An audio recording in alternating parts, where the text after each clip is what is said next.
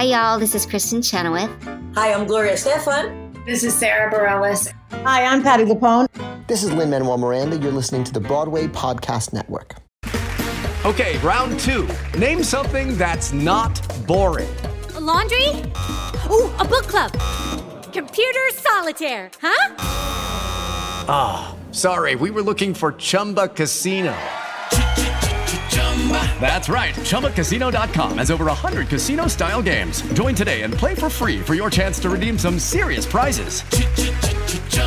ChumbaCasino.com. No purchase necessary. Void where prohibited by law. 18+ terms and conditions apply. See website for details.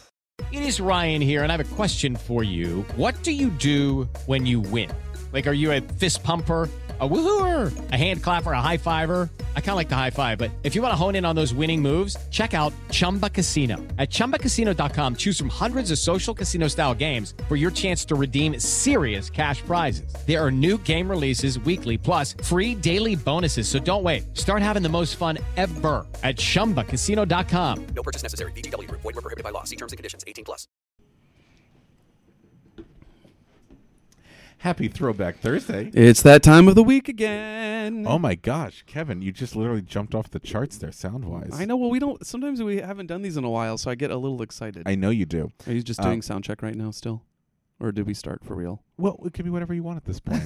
No, I feel it can be whatever you want at this point. We have to keep it in for the comedic value. Well, let's talk about comic time. And Kevin got very angry because before we went on the air, I gave Kevin a note. I may have gotten a little defensive. And Kevin doesn't take notes all that well. No, I do. As an actor, I do. Rob said that sometimes in the last couple episodes of My Favorite Things, I cut in and out sometimes. And I should know this, but I actually don't listen to My Favorite Things. And so I was like, what are you talking about? And Rob was like, well, maybe if you didn't play with the cord while you're talking. And I was like, I don't play with the cord, Rob. Kevin, it's not a bad thing, but Kevin is sort of like Judy Garland, because like he'll sit on my sofa cross-legged, and we've got this really long mic cable, and he sits there, and when I'm droning on and on about like doing some impersonation, when I'm doing like some impersonation, Kevin looks at the cord and goes, "Can I make this a noose for myself?" No. So he pulls the cord a lot. I'm still not convinced. I'm not even touching the microphone now. Well, Kevin, it's not a criticism. You just have a tendency to fidget sometimes. I'm a fidgeter. My mom used to say to me, "Kevin, sit on your hands." I didn't want to say anything, but the last interview we did, you take the mic stand and I play with it. Yeah, but when you tap it like this, I know you actually. The mic shakes. During an interview, Rob actually like tapped my hands and was like, "Stop it, Kevin." I didn't say stop it. I was just with your eyes, Rob. You did with your eyes. I was just saying to you, like, there's going to be a tapping sound for our listeners. Oh no, I'm sorry. That's all. I have horrible tendencies too. Like what? And I want it. Well, nothing really. But I'm pretty perfect. But I'm trying to, make you feel good. No, because Thanks, Rob. I'm just saying, Kevin. I'm not criticizing your content. I'm just saying, hey, listen. Every once in a while, there's a tendency. We're not going to cut in and out today. Today, it's going to be full voice all the time. Luckily, I cut out. Luckily, what happens is when you get excited about something, you stop fidgeting. So then that way the sound is okay. I'm just saying, it's not a note. I'm not talking about your content. Rob. I think you're wonderful at what you do. I thank you. Hey, speaking of wonderful, we got to see Grand Hotel this weekend. And it's my favorite thing. What? Is it really? It really is. Oh my God! I know it's a little on the nose, but I just figured it was such a revelation to me that. And it's not like everyone in the city saw it, so I thought, this is going to be my favorite thing. So we can start off saying it's my favorite thing, and we saw it. Oh. Rob and I got to see it together, which was really fun going to the theater together, I have to say. It was a nice day. It was a really fun day. We went to the Sunday matinee. But before the Sunday matinee, we had brunch. Yes. We went to Bar Bacon. We did, one of our favorite places, or at least it's Rob's favorite place. I've never been before. And what did you think? I had a great time. I have to say that when my cocktail came and the bacon was actually in the Manhattan, at that point I thought, okay, I've had enough bacon. I'm good. I don't know. I've had enough bacon. Like you can have enough oxygen. I actually did not finish it. I was what? I know. You didn't. But I had the bacon in the sandwich. The bacon. We had the bacon. The poo poo patter of bacon. The tasting menu bacon. We got a bacon sampler. It was 4 different types of bacon. You had quite a day of theater that day, because not only did Rob and I see Grand Hotel, but in the evening, Rob and Robbie Roselle, our friend of the podcast, went to see One of our former guests. Me and Mr. B starring Anita Gillette. Yes, at the old Birdland. Which, you know what? I had never been to Birdland before. I still have yet to go to Birdland. It's a cool space. Yeah? It's a really cool I've space. always wanted to go. It feels very much like a 1940s supper club. Right. I'm assuming. I mean, I wasn't there. Back when there used to be them like all the time. Yes. Like that was a normal event to go out to the supper club. You know, the Store Club and El Morocco and Reno's Sweeney's. Oh, I think that was a little like jankier. That's like more of like a That's like a bar, like a closet with a bar. Oh, right. And a stage, a little platform for, So it's like the duplex. Grover Dale to get up there and do his thing. Gotcha. And do like a pas de bourrée kick. Do a pas de bourrée kick Nice. and tip your waiter. Pass the hat. And didn't need to do any of that as well? Pass the hat? No, well, maybe, but do a little pas de bourrée kick, ball change. Did she? No, she didn't really do a lot of dancing. She pretended to fall asleep during a number. But that was pretty much the. No, I'm being serious. There's no joke. I thought you were like no, she sang. I forgot the name of it. I have to ask her what it was. It was this great Irving Berlin song about sleeping on the banks of a river. Okay. Like going out fishing on the banks of a river, and it was really charming. I had never heard it before. Cute. Yeah, she did some more obscure Irving Berlin, which was great, and she told great stories about Mr. President, and she was fantastic. I mean, she's 80, is that right? She turned 80, I think, this past year. Wow. And I'm like, God, I can't even do that at my age. She was fun. We had a really good time interviewing her friends. So we went to her apartment and she acted everything out for us. It was great. If you want to go back and listen, I forget what number it is, but it's scroll down and find the Anita Gillette interview because it was a really fun time. She was a real great storyteller. I'm sorry I missed her performance. But you had a rehearsal. Oh, Kevin dropped my bottle cap. I did. Sorry. Are you okay? I'm good. But we saw Grand Hotel together, and that was really fun. It was amazing. It was beautiful. I'm gonna say it. I'm gonna go on record. I think this was the best encores I've ever seen. Really? It was done at Encores this past weekend. I thought it was absolutely fantastic. We were captivated. We had beautiful seats right in the orchestra. It was really fun. We saw Fravor. We saw. Oh my God! Yeah, we got to see. It's actually this is speaking of past interviews. Yeah, I think we had a couple of pinch me moments that day. I looked at Rob and I was like, Rob, we like know people. I got so excited the fact that we actually knew people. I think it's kind of cool that a few years ago, you'd sit in a theater and you would point and you go, oh my God, I know that person. I know that person. Like not just know them from face recognition, not know them personally, but know their work. And now we point to those people and go, we know them, and they come over and say hello to us. Right. It was a little. No, I'm sorry, but when Mark Sandroff came over to you and started talking about Steve Lawrence and how he had dinner with him last night, and I was like, this is really the conversation you guys are gonna have. You're gonna do. That's just amazing. Business, man. Business. Yeah, I love it. Oh, and the wonderful graphic designer, yes, Frank Verlizzo, but better known as Fravor. Yeah. Who was one of our first interviews that we had.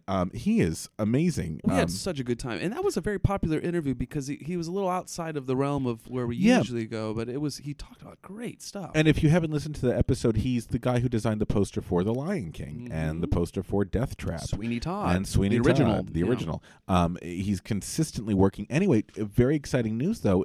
In May, he's publishing a book of his posters with commentary on how he came to each design. What a great... I can't believe he hasn't ever put anything out. No, I mean, that work, though, is incredible. Yeah. So I'm sure we'll talk to him again. That'll be a favorite thing at some point. So anyway, but Grand Hotel, Kevin and I got to see Grand Hotel. I like I was saying before, I'm going to go on record. I think it was the best encores I've ever seen. It was, I think, brilliantly directed and choreographed by Josh Rhodes, who, if you don't know his name now, just wait a couple of years. We're going to see a lot more of him. See. I remember seeing Bright Star, and of course I love Bright. It has a very special place in my heart. His work on Bright Star was fabulous. The movement in that, and I opening? don't call it choreography. Yes, it's musical staging. It's this thing where it's like you can't just. It's not just like, all right, do a pas de bourrée, step kick. It's more than that. It's people moving, but in that platform set that moved around, and it was so seamless and beautiful, and you could see that exact same work in a different way, but for this Grand Hotel. And yet, Tommy Tune is so inextricably, woven into that framework. I mean, it's Tommy Tune, the way it's song, scene, dialogue, and the music doesn't ever stop. And yet Josh took that and elevated it even to another level, I feel like. Now, I had not seen the original, so I can't say, but I thought it was contemporary and beautiful. I think it did what Encores is supposed to do, which is remind you of these great pieces that are forgotten by time, that have merit to them. And I think this one proved it's got a lot of merit. Don't be surprised if we find out that it's going to move to Studio 54 at some point. Right? Because Well, it feels like that's the perfect space for And it. it ran for like 2.5 years. It was When it had first came out, yeah. and it was like one of the first shows since Big River to run like 1,000 performances. Because Yeah. it was Yeah. it was a dying time. Some say in the 80s for our Yeah. business, and so this old throwback, and there's a feeling of it being a throwback in style, in sound, and yet. To me it is a contemporary feeling musical. I mean and that's why it's a favorite thing. I want to talk about the history of it because amazing. I was completely blown away, and I've known it's been on my list of shows to listen to. And then when we got the tickets, I thought, all right, it's time. It's been 10 years, Kevin. I need to finally listen to this show that I've known I've always wanted to like. I've known like a couple of the Maury Yeston songs, but I didn't know the full score. Did you listen before we went? Oh yeah, you did a couple re-listen. times. Okay, Oh yeah. yeah. I really wanted to get myself familiar with the score, and I knew like the Love Can't Happen, of course, because I love David Carroll. Love can't and I know. It's so epic. It's such great singing. But there was this is a show that had a very dramatic history. Oh yes. The reason why it has this contemporary and traditional feel is because it was written literally in the 50s originally. Ooh, tell us the story. All right, Kev. so here's the story. I first heard about this show because my mentor, as we've talked about on this podcast, is Jack Lee, the great music director who passed away a couple years ago. And I learned so much about the business from him when I moved to New York City. And he used to tell me stories of being with Grand Hotel in Boston. In the 50s? No, this is in the 80s. But he would tell me that that's when they came back to this original version and tried to make it work again. I'm going to rewind now from there and go back. So picture it. 50s, Sicily. yeah, exactly. 1957-58.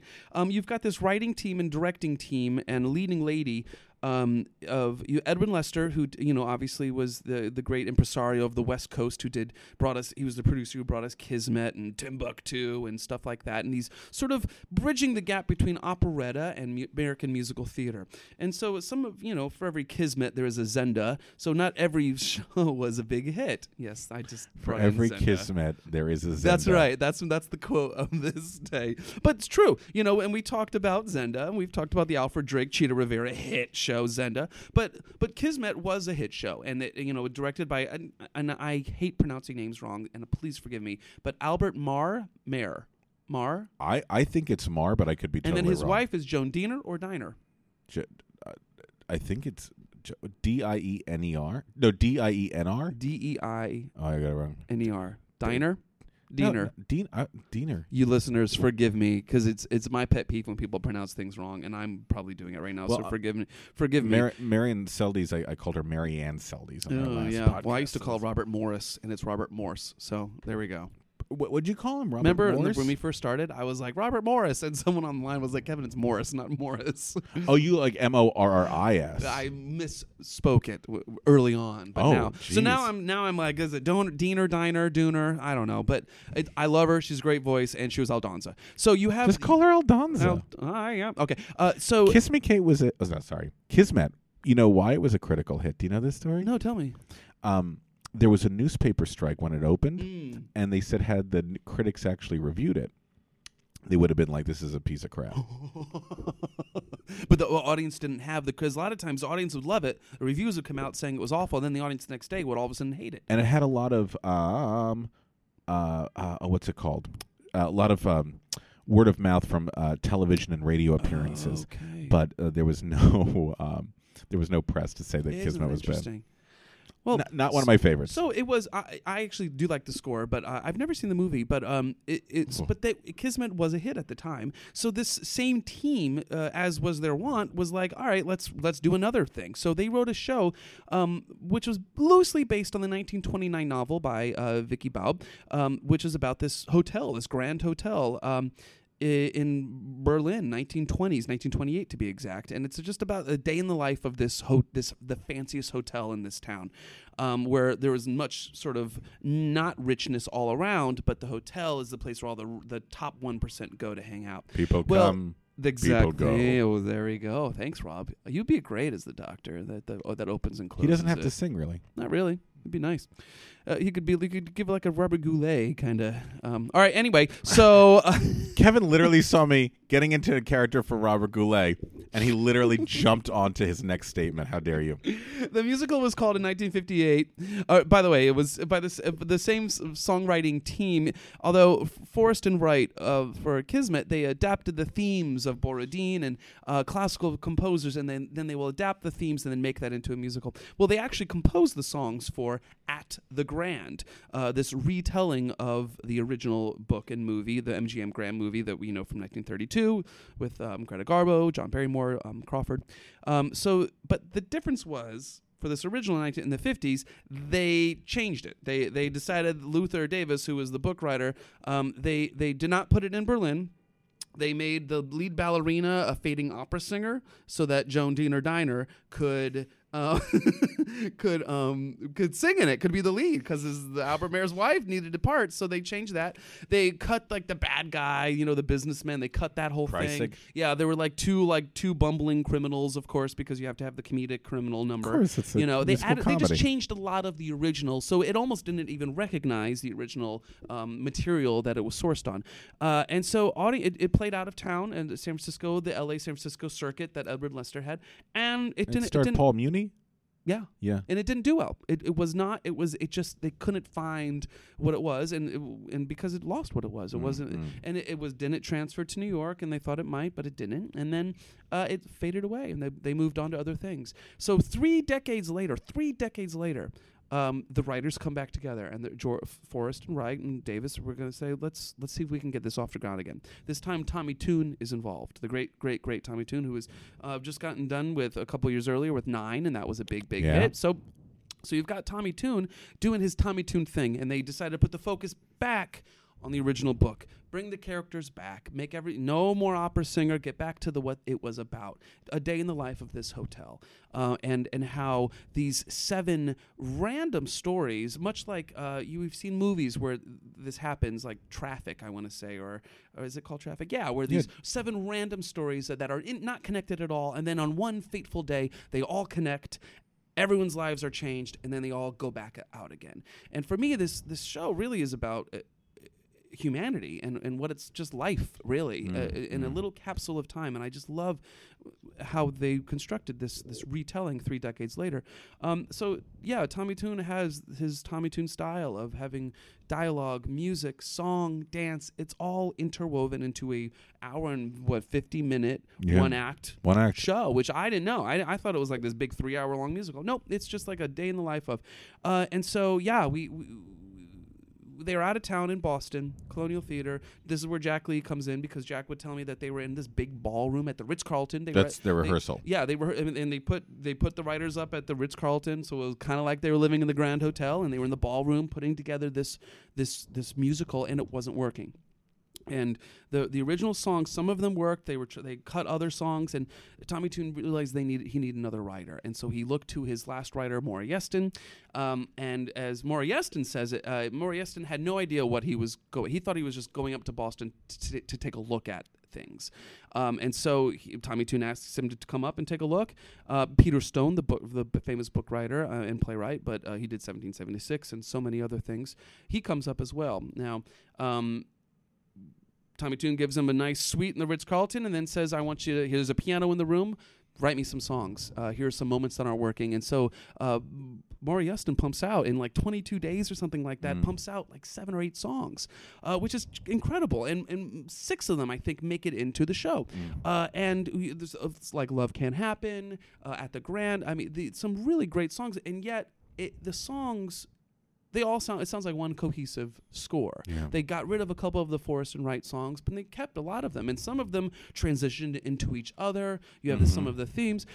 So in all, it worked. And this is an example of a show going out of town. It's going downhill, not looking so good, and then they actually turn it around. And they actually turn it around and make it into what, at the time, it was a hit. It came into New York, did very well. It did not win the Tony Award for Best Musical. That was won by City of Angels. However, this ran 3 months longer than City of Angels did, which is interesting. And it had obviously we have to talk about my favorite, David Carroll. so special. Yes. And there was sadness in this story, and this one of the first stories that Jack ever told me was because even back then, in 2002 when I first came to New York, I was obsessed with David Carroll, and Jack was so kind to tell me these stories of the final moments of David. Who was the lead? David was the lead. He was the Baron, who is in this. The plot roughly is, yes, in a day in the life of this really fancy hotel, but you get all kinds of people coming to this hotel for opportunity, for success, for not success. The Baron is a Baron who doesn't have any money, and like the doctor who sort of opens it, this old veteran who's giving himself morphine and just sits in the lobby all day long. He says, "People come, people go, nothing ever changes." Which you can now see at the Hotel Carter on 43rd Stop and 8th. it. Or the Equity Lounge. Sorry, that's not funny. So you have these characters like the Baron who has no money, so there's nothing worse than a penniless Baron. You have a faded prima ballerina who can't go on stage anymore. You have a businessman who's a sort of a bad guy, a Trumpian sort of businessman. You've got all different kinds of characters that intertwine and mix. And David Carroll played the Baron.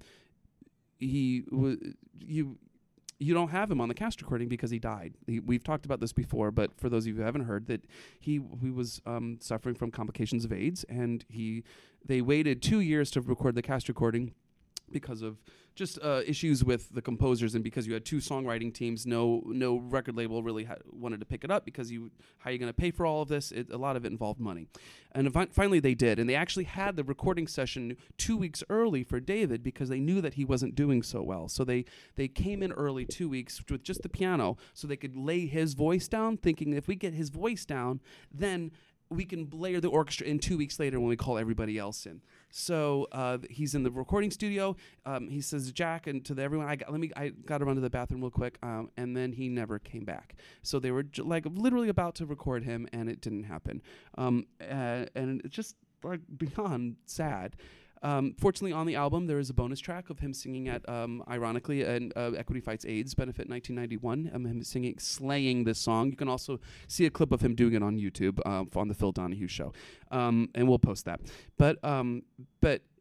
And then 2 weeks later, because Carroll had already left the show because it's been 2 years, Brent Barrett, who had played on tour and then took over, he came in, and so this recording, this cast album, when you listen to it, if you know on top of it all that the cast came together and sang, knowing 2 weeks earlier this other guy who they started with had left them, and so the cast album is almost an honor to him, and that's why I think it's now, knowing that context, you can listen to it with it's that much more special to know that this is what happened to get there, and I never knew what a brilliant piece of writing it ended up being. This great, and having watched it with you on Sunday, to see the staging, not just listening to it, but seeing how I want to see a full production. I don't want it to just be like in concert. I want to see a full, little bit more. I want the orchestra on stage. I love that, and I like the elegance of it. But I want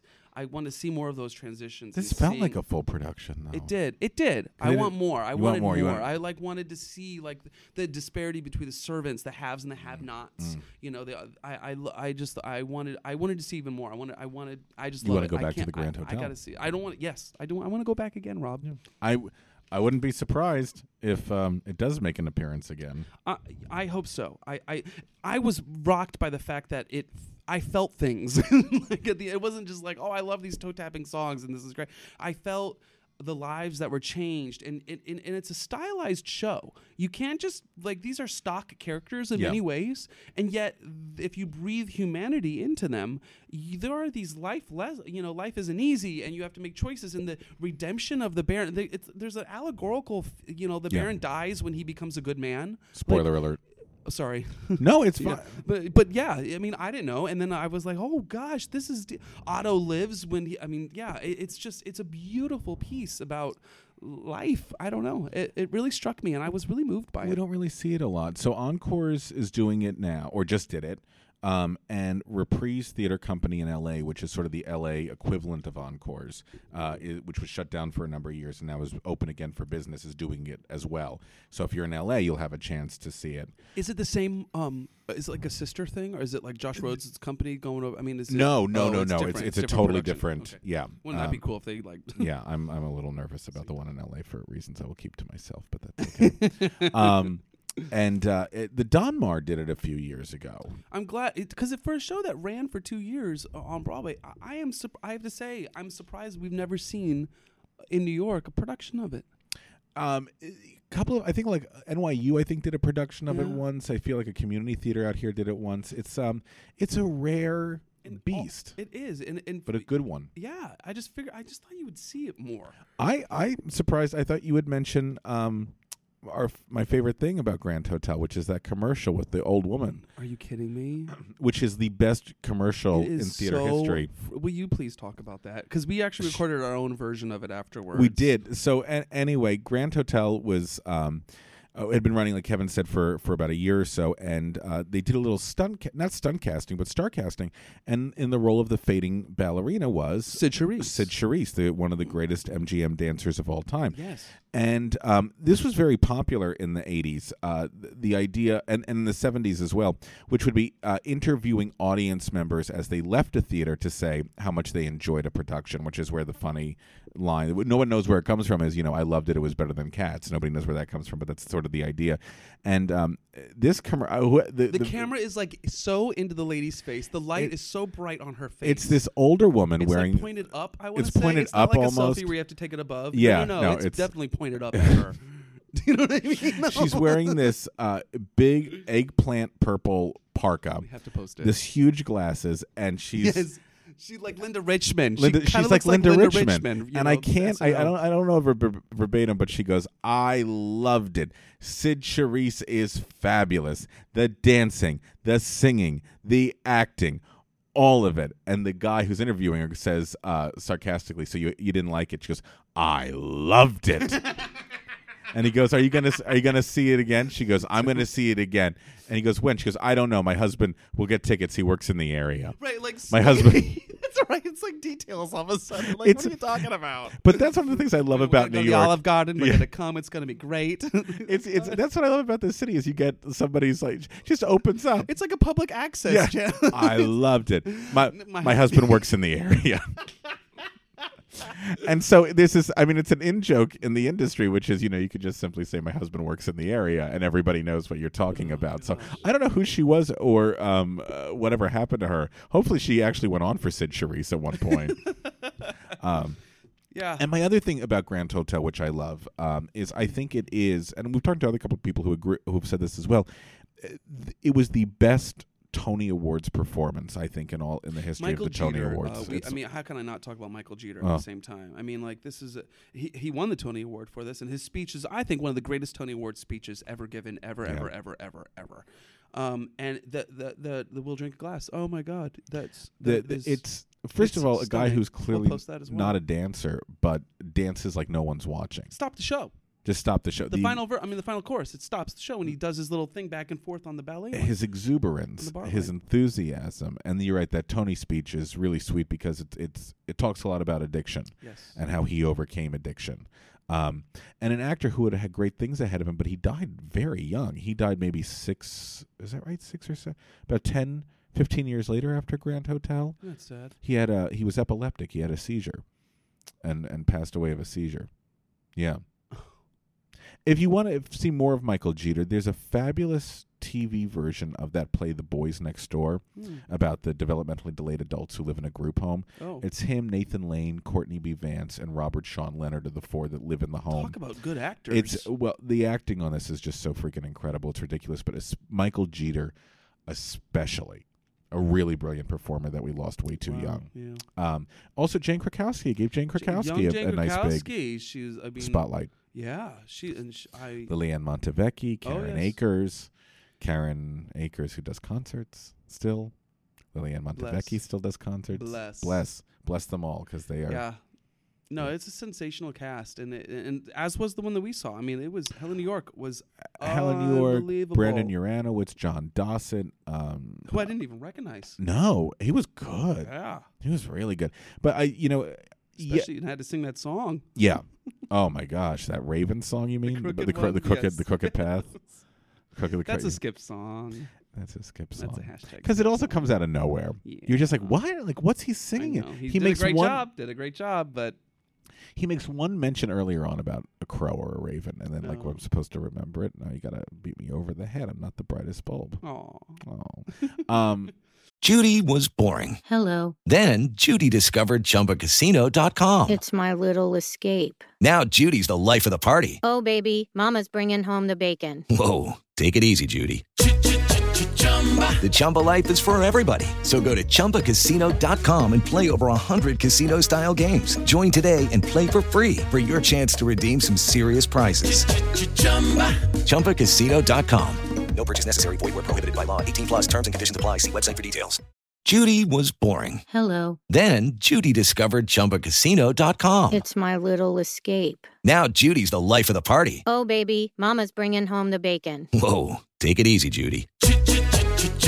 The Chumba life is for everybody. So go to ChumbaCasino.com and play over 100 casino-style games. Join today and play for free for your chance to redeem some serious prizes. ChumbaCasino.com. No purchase necessary. Void where prohibited by law. 18+ terms and conditions apply. See website for details. Speaking of bright bulbs, my favorite thing actually ties in perfectly with your favorite thing. Oh, does it? I'd like to read something to you, if I may. Yes, please. I have to open my book, so vamp for a second. Okay, vamp. I'm excited. I have no idea what this is going to be. This is a book. Okay, he's got the book here, everybody. He's, yeah. I'd like to read the first paragraph. Okay. I never had a grandfather. One was crushed in a coal mine collapse when Mom was 4, and the other, after another hopeless day on the farm, killed all his hired hands, shot Grandma, and then himself. She lived. He died. So I was left with 2 grandmothers. One was a witch, and one was a bitch. I loved the witch. What is that? This is the opening paragraph of Tommy Tune's autobiography called Footnotes. Are you kidding me? Which is my favorite thing this week. That's how it starts? Yes. I thought it was like, I really honestly thought it was like a Charlie Adams or like a Adams Family type thing. Or was that Charles Adams. Yeah, it's the first paragraph of Tommy Tune's autobiography, which is called Footnotes, which was published in 1997. One of the cool things about the book, if you'll notice, is it's tall and thin, like Tommy Tune. We'll post a picture of this, but it's brilliant marketing on their end. But after Grand Hotel, I wanted to learn more about it, and I was like, where can I find some more information? And then I remembered I bought this for $6 at a bargain bin somewhere. And I don't even think people even remember that Tommy Tune wrote an autobiography. The best thing about being obsessed with a niche art form is that you can always get the books at the bargain bin. I'm serious. Like, the Cask albums are always cheap. I don't disagree with you, sir. That's like the best thing that we love a niche art form. It's very true. One of the things that's really interesting about Footnotes is it's much like Tommy Tune's work, non-linear, thematic, and marches to the beat of its own drummer. Kind of like our podcast. Yeah, kind of like our podcast. Sure. The book is, when you read the book, there's mentions of a couple of the shows that he worked on, but they don't really go in depth. There's like no deep stories about like when we were in the ballroom for No, I mean Grand Hotel I think takes up 3 pages. Oh, and John Kenley. A couple of things about John Kenley. That's what the cool thing about the 9 I think takes up like 2 pages. So what's it about? It's about his views on life. It's about the experiences that he's had, his life's philosophy. But you're not really going to get a lot of new show information about. I mean, if you're voracious, like, oh my God, I want to know about Grand Hotel. He tells us exactly what you just said, which is that it was tumultuous and they brought in Maury Yeston. Will Rogers' Follies. All he says is that Adolph Green came up with a better title, and they should have used that instead of Will Rogers' Follies. The title that Adolph Green suggested was called Willamania, which I actually think is a better title. You don't like it. Okay. Tommy Tune didn't like it. I don't like it either. He talks interestingly enough about 9, which is that originally the musical was supposed to be very similar to the film 8½. And from in the film 8½, there's women and there is men. And he couldn't find he had auditions that day for somebody to play the producer. which was a gentleman in the movie in the musical called Otto, which is going to be a guy. And Liliane Montevecchi walked in for another audition. And he goes, "Oh my God, she's amazing, but where can we put her? Why don't I make her the producer? And why don't they just all be women?" So he credits Liliane Montevecchi for inspiring him to do the all-female 9, which nobody wanted to do. Everyone was like, "This is really weird." The 9? Yeah, like the whole creative team was like, "No. Like, no, it is supposed to, no. This is weird. It should be women and men, just like in the movie." Wow. So everyone was like, And then finally they were like, "Fine, for the workshop, we will try it." And then, of course, it's the brilliance of 9. But also, you get some really great things like, I want to read to you, because, he couldn't spend a lot of time on 9, and he couldn't spend a lot of time on Will Rogers Follies because he used to have these things in here. Hold on 1 second. Another reading by Rob Schneider. Andy Warhol and I used to do cum facials using our own, of course, not Liar. each other's. He had heard Mae West used to do it too. Of course, she couldn't use her own. She used what the muscle men in her club act produced for her. I wonder if it works better for somebody else's. I've always been a big fan of breasts, maybe because I was bottle-fed. Maybe I feel cheated, and that accounts for my obsession with tits. At some point, my taste broadened to include pecs, too, but not too many men like their pecs romanced, or at least I haven't found many. There have been some notable exceptions, though, and the hours I've spent breastfeeding in my adulthood on both sexes have been quite pleasurable. On men, they're called dunes. On women, they're called pillows. Either way, they make people from my planet go yum yum and send us into ecstasy. I'm picking my jaw up off the floor, also apologizing to my mom. Oh, my gosh. So I'm so sorry, but... wait, he really goes there? Oh, and lots of stuff about... He goes there. And lots of stuff about Twiggy. Well, because they were together. Oh, yeah, and he talks a lot about Busker Alley and breaking his foot. And it's really sad when you think about it. After Will Rogers Follies, there was supposed to be, if we remember Busker Alley, which was supposed to be his... Remember, there was the marquee was even up on the St. James. They painted everything like yellow. Yeah. Never happened. He broke his foot, and that's like the last thing he did. Right, because he was at a great track record for a while there. Grand Hotel, and because I'm trying to in my mind, I know that he did that Dr. Dolittle tour, but Bye Bye Birdie, and then with Anne Ryan King. But that's about I'm like, what has he done? I mean, but when you look at his work though, look at The Club, look at Best Little Whorehouse in Texas, look at 9, look at A Grand Hotel, the visual staging in those things, the way like you said in Grand Hotel, the fact that he creates all these overlapping montages, it's very much like the film director Robert Altman. It's brilliant. Yes, it's absolutely brilliant. So I'm hoping that he'll come back at some point and give us something as visually stunning as what he's done in the past. I just want to see more of his mark. I want to see I'll more take of anything. His voice, even if it's just him in a show. Like even if he's not directing or choreographing it, he should be the wizard in Wicked. I know he's very tall. He's not at all what the wizard usually looks like, but that would be. I think he'd be. Crazy. Wouldn't he be great? Oh my God. Or maybe he could be that nice old man from Waitress. Don't take that away from Louis Stadlin. It's Lee Wilkoff. Lee Wilkoff. Oh, Lee Wilkoff. Lewis is in line. Lewis is waiting. Why would I say Louis Stadlin? There's no ways Louis Stadlin would do that. That'd be a very angry. Please, God. He literally just throws the pie on the floor. Oh, God. You're right, though. We deserve to see more. And I'm fascinated by that book now, and I want to read it because I like when people, because sometimes that when people are writing their biography, they're kind of rewriting their history in a way so that it'll be the way they want us to see it. And of course, there's that in this book, but I know that he's going to be brutally honest about things. It sounds like. I mean, the book is absolutely fantastic. Once again, it's called Footnotes. It was published by Simon & Schuster in 1997.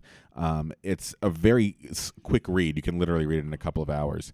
And it's fabulous. And lots of pictures. Lots of great stories about him, like I said, with Carol Channing and Mike Nichols and Charles Honey Coles. It's really a fantastic book. And my first Broadway job, dancing in the course of a musical adventure of Sherlock Holmes called Baker Street. See, this is cool. My dressing roommate was Christopher Walken, who had gone on to huge success in Hollywood. People forget he was a terrific dancer first. Root talent. Yeah, you're right. Even in that, he's talking about just... Yeah, that's wow. Sorry, I just totally interrupted you. No. It's a really fantastic book. I'm sure you can get it cheap on Amazon. So my favorite thing this week is returning us to the roots of Tommy Tune in Footnotes, Simon & Schuster, 1997. And we didn't even plan it this way, but mine is Tommy Tune's great musical Grand Hotel. You should listen to it and look for it if you can ever see a production of it. People come, people go, people move chairs. Give me my morphine. Give me my morphine. But more about the lobby of the Hotel Carter when we get back. Quick little story, and then we'll head off the air. The Hotel Carter, which I frequently mention, is an actual hotel in New York City. Yeah. It is the worst rated hotel in New York City. And when I graduated from a college, my parents treated me to a trip to New York. And that's the hotel they got me. Fun fact, when I first moved to New York, my aunt and uncle from Alaska were coming to New York, and they said, Kevin, will you help us get a hotel? We don't want to spend a lot of money. And I thought, okay, well, I can find something. So I looked up. It was the early days of the internet, and I just found this hotel because it was right in Times Square. Yep. Didn't matter that the E of Carter and the, on top of the hotel was out for the last 10 years. Didn't matter. I thought, okay, this is a hotel. And they didn't even spend the night. They lasted like 20 minutes in the room, and they left and went to another hotel down the street, Hampton Inn or something like that, because it was, I think it's from the old seedy days. I think it goes back to is it still open? But the entrance is on 43rd, which is kind of like the backdoor street. Nothing exists on 43rd, and it to me it's a throwback to the days when you did not want to walk down 42nd Street. And there used to be a theater in the Hotel Carter. Are you serious? Yeah, there used to be an off-Broadway black box that was in the basement of the Hotel Carter. And now it's but it's the one thing that you know how it's Eagle too. It's where you Do you know how Airbnb says you're not allowed to rent in New York? You can't do Airbnbs in New York. Yeah. Airbnb always uses Hotel Carter as their defense, saying if people aren't allowed to do Airbnb, they're going to have to stay at the Hotel Carter.